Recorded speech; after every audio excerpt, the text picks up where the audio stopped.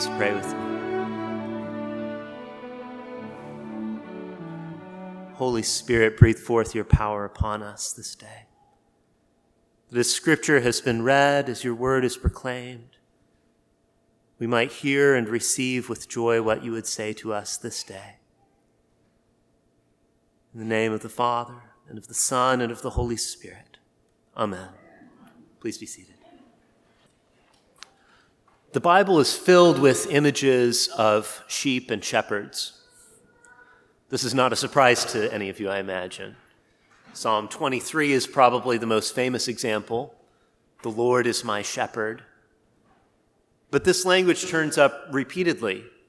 It's in Psalm 100, which we just prayed together.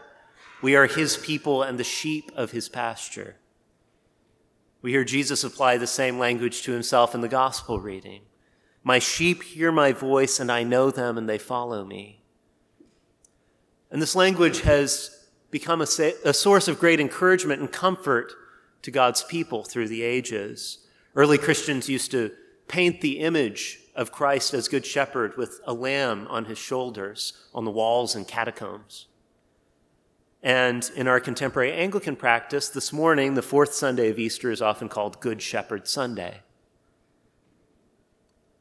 But all of that scriptural imagery takes an unexpected turn in our reading from Revelation chapter 7. I don't know if you caught this. Verse 17 says, "The Lamb in the midst of the throne will be their shepherd." How can a lamb be a shepherd? We've gotten used to this sort of language, so most of us assume we know what this means. Jesus is the Lamb. Jesus is the Good Shepherd. QED, problem solved. Okay. So most of us don't stop to think how weird that sentence actually is. The Lamb in the midst of the throne will be their shepherd. Of course, this is Revelation, so it's actually even weirder than you think. Last Sunday, we read part of chapter 5, in which the angel tells John not to weep any longer about this scroll that no one is able to open. Because he says, the Lion of the tribe of Judah, the Root of David, has conquered, so that he can open the scroll and its 7 seals. And John starts looking around, presumably to find this lion. And here's what he sees. Between the throne and the 4 living creatures and among the elders, I saw a lamb standing as though it had been slain. A lamb standing as though it had been slain. What on earth does that look like? But again, this is Revelation, so it gets weirder. The Lamb has 7 horns and 7 eyes, which are the 7 spirits of God sent out into all the earth. This is a strange, a mysterious, and apocalyptic Lamb. And that whole scene is in the background, and in some sense, I think, comes to a climax here in chapter 7, when the innumerable multitude of the redeemed gather around the Lamb in heavenly worship. And one of those 24 elders tells John everything has come right at last for those who assemble around the throne, because the Lamb in the midst of the throne will be their shepherd. So this morning I want us to sit with the strangeness for a little while, to meditate together on what it means that our shepherd is also a lamb.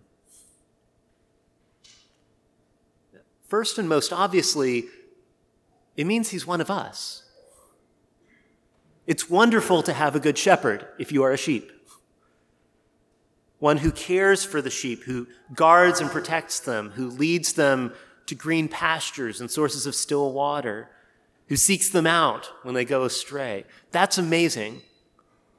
But it's something else again to have a shepherd who knows about sheep from the sheep side of the equation. We already knew from the Old Testament that the Lord is a good shepherd to his people, but what John sees and shows us in this vision of the Lamb is a profound revelation of God's humility.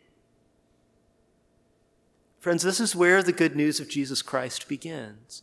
The divine, all-powerful, all-holy Son of God lays aside his glory and becomes one of us. The Word by whom all things were created makes himself lowly and becomes a creature. The shepherd becomes a sheep, a lamb. He's one of us. He knows our situation, our need, and our struggles, not only through divine knowledge, although his knowledge is perfect, not only through observation, although his perception is complete. He knows it from experience. If I can put it this way, we have a shepherd who understands our sheepishness from the inside. He gets it. He understands. He's one of us. The Lamb in the midst of the throne will be their shepherd is a revelation of God's humility.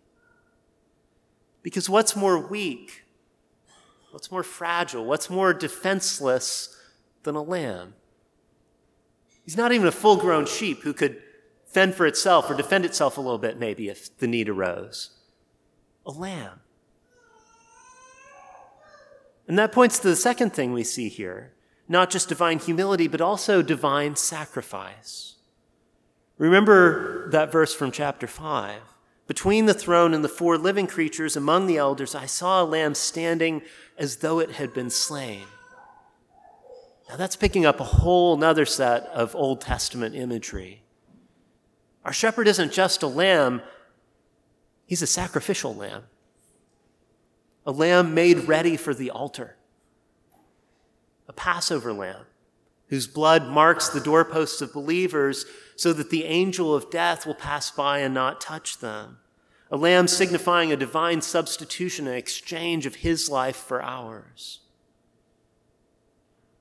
In Revelation 7, one of the elders asks, "Who are these, clothed in white robes, and from where have they come?"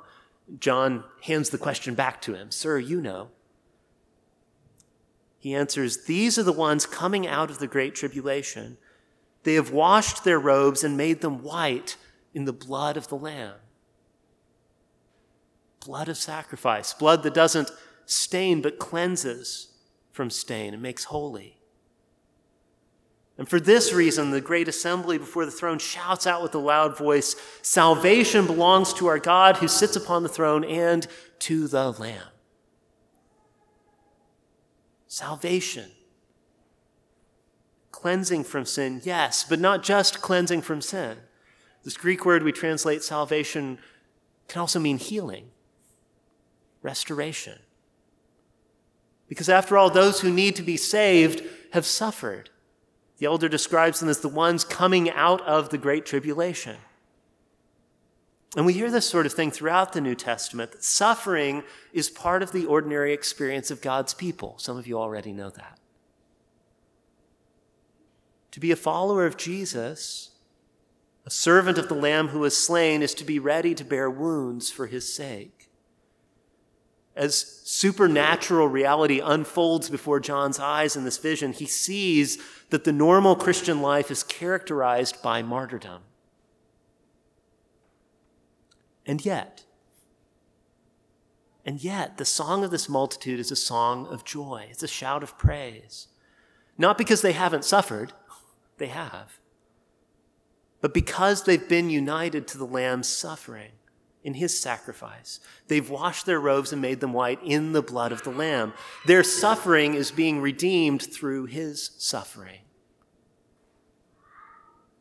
I like how the theologian Joseph Mangina puts it in his commentary on this passage. He says, the distress of God's people is in fact their passage from death into life. Their suffering is a cleansing, a clothing, perhaps even an investiture in office corresponding to the Lamb's own. By virtue of his high priestly work, they themselves have become a kingdom of priests standing before the throne of God and serving him day and night in his temple. The Lamb's death thus marks the birth pangs of the new creation, so that to be his follower and witness is to participate in the life he brings. This is the word martyr, what the word martyr means, witness. A witness to the Lord's suffering, to the Lamb's sacrifice, yes, but also to his enthronement and triumph. The Lamb John sees is standing as though it had been slain, but it's standing in the midst of the throne. He's not dead. If this vision is a sign of divine humility and divine sacrifice, it's also a sign of divine victory. And here's John's point. To share in the suffering is to be a partaker in the victory as well. These are the ones coming out of the great tribulation, the elder says. They've washed their robes and made them white in the blood of the Lamb. Therefore, they are before the throne of God and serve him day and night in his temple. And he who sits on the throne will shelter them with his presence. They shall hunger no more, neither thirst any more. The sun shall not strike them, nor any scorching heat, for the Lamb in the midst of the throne will be their shepherd, and he will guide them to springs of living water, and God will wipe away every tear from their eyes. To share in Christ's suffering is also to be a partaker in his victory. So the question then is, how does that happen? What does it look like for us to participate in that sacrifice and that divine triumph? How do we know and enact that the Lamb in the midst of the throne is our good shepherd? I want to offer two suggestions, briefly. First, it means being united with Jesus in his humility. This past week, with the Brazos Fellows, I was reading the last part of Robert Louis Wilkins' book, The Spirit of Early Christian Thought, which, by the way, is probably the best introduction to early Christianity that I know. Toward the end of the book, he quotes St. Gregory of Nyssa to suggest that we imitate God by becoming humble. This is counterintuitive for us. Here's what he says. Even though everything else associated with the divine nature is beyond our capability, says Gregory, humility is within our grasp. Those who want to follow in the way of the Lamb have to do what he does, to lay aside our claims and our vain attempts at glory and let our status decrease, to make ourselves lowly. We have to accept the possibility of finding ourselves among the sort of people who can't advance our agenda or make us look good or increase our social capital or our buying power, so that we can also find ourselves among those who are being saved. To have the Lamb in the midst of the throne as our good shepherd means being united with Jesus in his humility. And in his humility, we're also united with him in his sacrifice, which means, second, accepting the gift of freedom from self-protectiveness. Because look, if we're honest with ourselves, most of us would do almost anything to avoid passing through great tribulation or even mild tribulation. We're afraid of being damaged. We're terrified of suffering. And so we either scrupulously avoid any kind of conflict where the collision between our commitment to Christian faith and the world's commitments could appear, even if that means disguising or hiding that or being a little quiet and deceptive. Or we see the collision coming and we feel this almost overwhelming need to safeguard and defend ourselves, to fight back, to lash out. We get into this defensive mode. Maybe we even feel an impulse to protect Jesus. People are saying bad things about Jesus. That happens sometimes. We're like Peter trying to protect his master from the cross. At some level, we don't want our good shepherd to be a lamb. I'd like to just stick with the lion part, please. And yet, in the midst of the chaos and apocalyptic trials and destruction, what St. John sees is a lamb that was once slain, but now is triumphant. Once sacrificed, but undefeated, immune to threat or danger. Once Satan and all the rebellious principalities and powers tried to destroy this lamb because, after all, what's more defenseless than a lamb? Death laid hold of him to possess him. But in doing so, death gave itself over into his power. Because the lamb that was slain is the Lion of the tribe of Judah, the Root of David, the King of kings and the Lord of lords. And brothers and sisters, he has won the victory. Can I hear an amen? At the very beginning of this series of visions, In Revelation chapter 1, Jesus appears aflame with glory. Here's what he says: "Fear not." John, you're in exile. John, Christians are being persecuted. You're overwhelmed by what you're about to see already. Fear not. I am the first and the last and the living one. I died, and behold, I am alive forevermore, and I have the keys of death and Hades. Satan has no power over him. Suffering can't threaten him. Death can't touch him any longer. The powers of evil have been cast down before his throne. They tremble at his name. He holds the keys. And that means, friends, we don't have to make desperately sure that we're safe from any possible danger. We don't have to be on the defensive. We're free to let go of self-protectiveness because the Lamb in the midst of the throne is our shepherd, and our suffering is redeemed through his suffering. Dietrich Bonhoeffer once famously wrote, "When Christ calls a man, he bids him come and die." We hear that re-echo in the book of Revelation, that the normal Christian life is a life of martyrdom, bearing witness to a crucified Savior. This is what you've signed up for if you've become a follower of Jesus. But when we see the Lamb in the midst of the throne, we have to say something more than that. Not just that when Christ calls someone, he bids them come and die, but when Christ calls us, he bids us come and be raised from the dead. He didn't win the keys to death and Hades just to leave us permanently in our suffering. The witness of the martyrs is a witness to his triumph.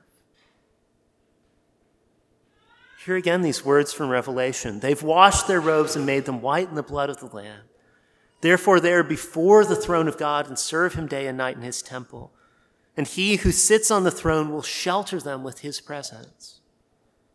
They shall hunger no more, neither thirst any more. He will guide them to springs of living water. God will wipe away every tear from their eyes." This is the good news for those of us who trust Jesus. The Lamb who is our shepherd leads us through suffering into salvation, from sacrifice to triumph, from death into life. I want to close by praying again that collect that we opened our liturgy with, because these words, I think, capture the way that we're invited to respond to this hope, to these great promises of Scripture. Will you please pray with me?